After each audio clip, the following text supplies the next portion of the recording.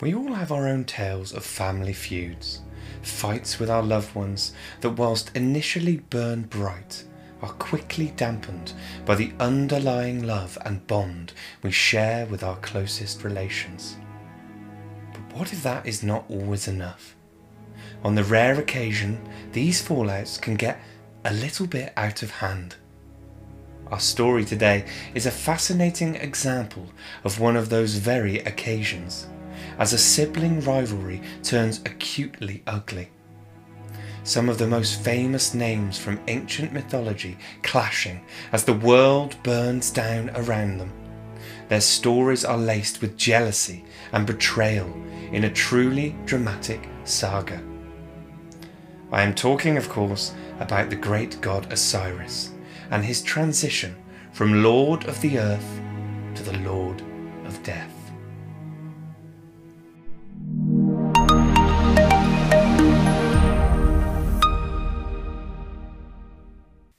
Our story begins, oddly enough, at the beginning. Not just the beginning of the tale, however, but of everything.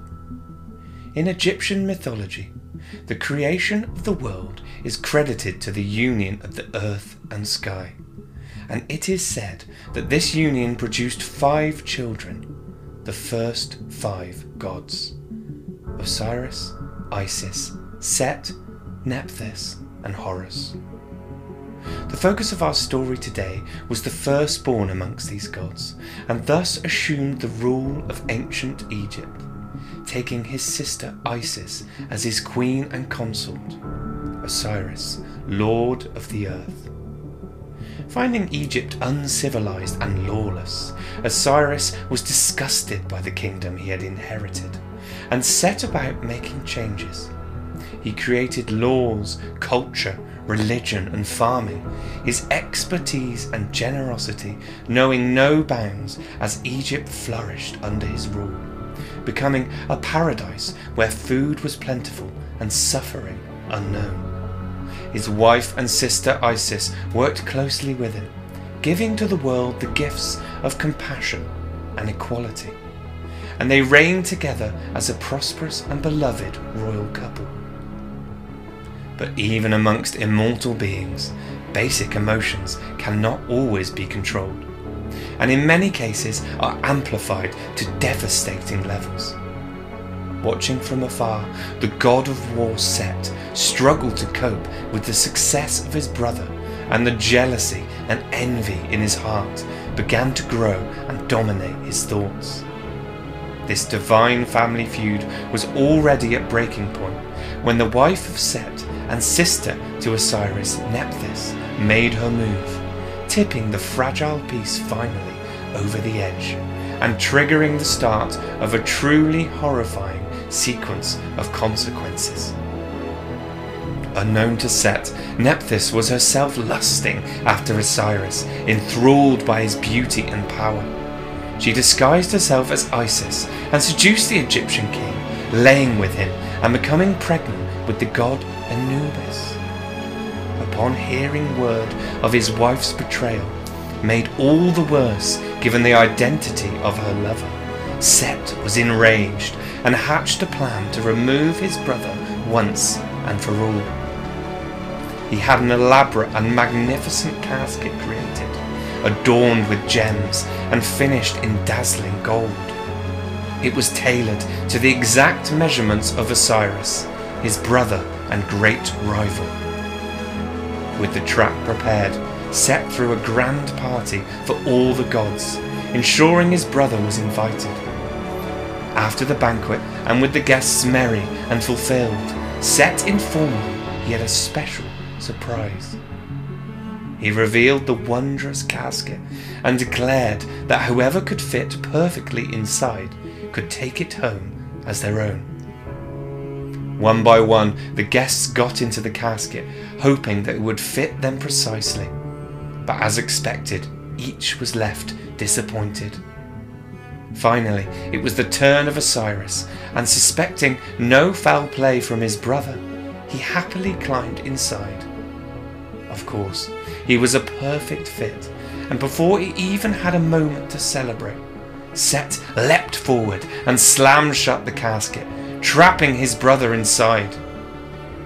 Whisking his prize up into his arms, Set charged from the party and rushing outside through the casket and the god it contained straight into the great river Nile. He watched in glee as the golden box was captured by the current and swept away out of sight.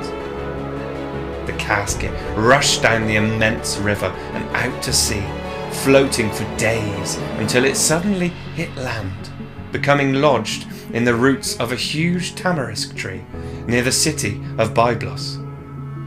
There it remained for some time, Osiris still trapped inside, slowly dying. The tree grew and extended around the coffin until it was completely contained within its roots, hidden from view. It was at this point that the king of Byblos passed by the tree, declaring it magnificent and demanding it was cut down and brought to his palace to be made into an ornamental pillar. And so it was. Osiris found himself permanently stuck, hopeless and unable to break free, buried inside a coffin, inside a tree, inside a pillar, in a distant foreign palace. Time continued to pass, and his life eventually gave out. The dead lord of the earth, frozen in time, his presence unknown to those that walked around him. During this time, Isis had fled Egypt herself in search of her lost husband. Set had taken the throne, and Egypt had since fallen from his prosperous and peaceful perch, descending into chaos and poverty under the rule of the god of war. The harmonious reign of Osiris and Isis, a distant memory, a story of hope told to children to dull the pain of reality. Isis had searched far and wide, desperate and in pain, but to no avail. She had not been able to find any trace of her missing husband. Eventually, she happened across Byblos, and disguised as an older woman, she sat down by the shore to cry for her lost love. Spotted by royal handmaidens who did not like to see an older woman in such pain, they invited her into the palace. She spent time within the city and gained the trust of the king and queen, becoming the nursemaid for their young sons. It was during this time that she discovered Osiris, sensing him in the magnificent ornamental pillar. Her heart soared, and she wasted no time revealing herself to the king and queen in her true goddess form. They were both terrified and in awe, promising her anything she wanted. She requested the tamarisk pillar, which they quickly gave to her, and she fled the city with her prize in tow. Breaking apart the great tree and forcing open the coffin, she found her husband's body lifeless and unmoving. A mixture of grief and joy overcame her as she beheld his motionless form. But at least she finally had found him. There was hope yet, for they were not as mere humans. Death held a different meaning for the gods. Returning to Egypt with the body of Osiris, she hid him in the swampy marshes of the Nile Delta, while she went to gather the herbs and tools she required to revive him, leaving her sister and the wife of Set, Nephthys, to guard the body. While she was gone, Set received word of his brother's return and confronted his wife, manipulating her into revealing where the body was hidden. Rage encircling him once more, he raced to retrieve his brother, and upon locating Osiris, this time was determined to make sure of his work. He hacked the body into several pieces and scattered them all across the land and into the Nile. Content finally that his task was complete, he retreated back to the palace to continue his rule. Isis returned to find a distraught Nephthys, who revealed through tear-filled eyes what had happened. Initially horrified, Isis quickly composed herself, and the two goddesses set off together to hunt down the pieces of Osiris. They were able to locate all but one, but this was enough to reform Osiris and eventually bring him back to life. Isis assumed the form of a kite and flew around her husband, drawing the seed from his body into her own and becoming pregnant with the god Horus. Whilst Osiris was now once more alive, the single missing part meant that he was incomplete. He was no longer able to rule the land of the living and unable to challenge Set to regain his kingdom. Instead, he was forced to withdraw into the afterlife, where he became Lord of the Underworld and Judge of the dead.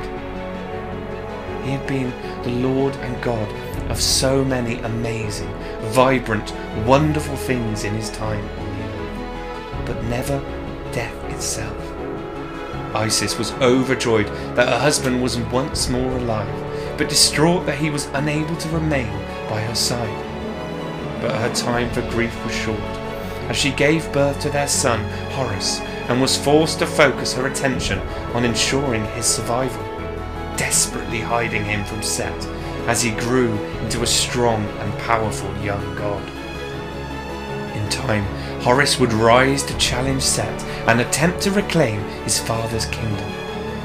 But that is a story for another day. Instead, let us focus on the tragic tale of Osiris, who represented so much that was glorious and good about the gods and their rule over Egypt, and of Isis, who fought so hard for the man she loved, never giving up, determined to bring him back to life when all hope had lost. While she succeeded in her mission, fate still somehow managed to taint her story with a cruel final act. From Lord of the Earth to the Lord of Death, Osiris endured quite the transition. His name is yet one of the most revered and well known of the entire Egyptian pantheon, worshipped for centuries, and despite his downfall, he is remembered as a great and benevolent ruler. His life marked the beginning of a truly enthralling legacy that would produce some of the most captivating stories ever told, and remind us all that there is always hope.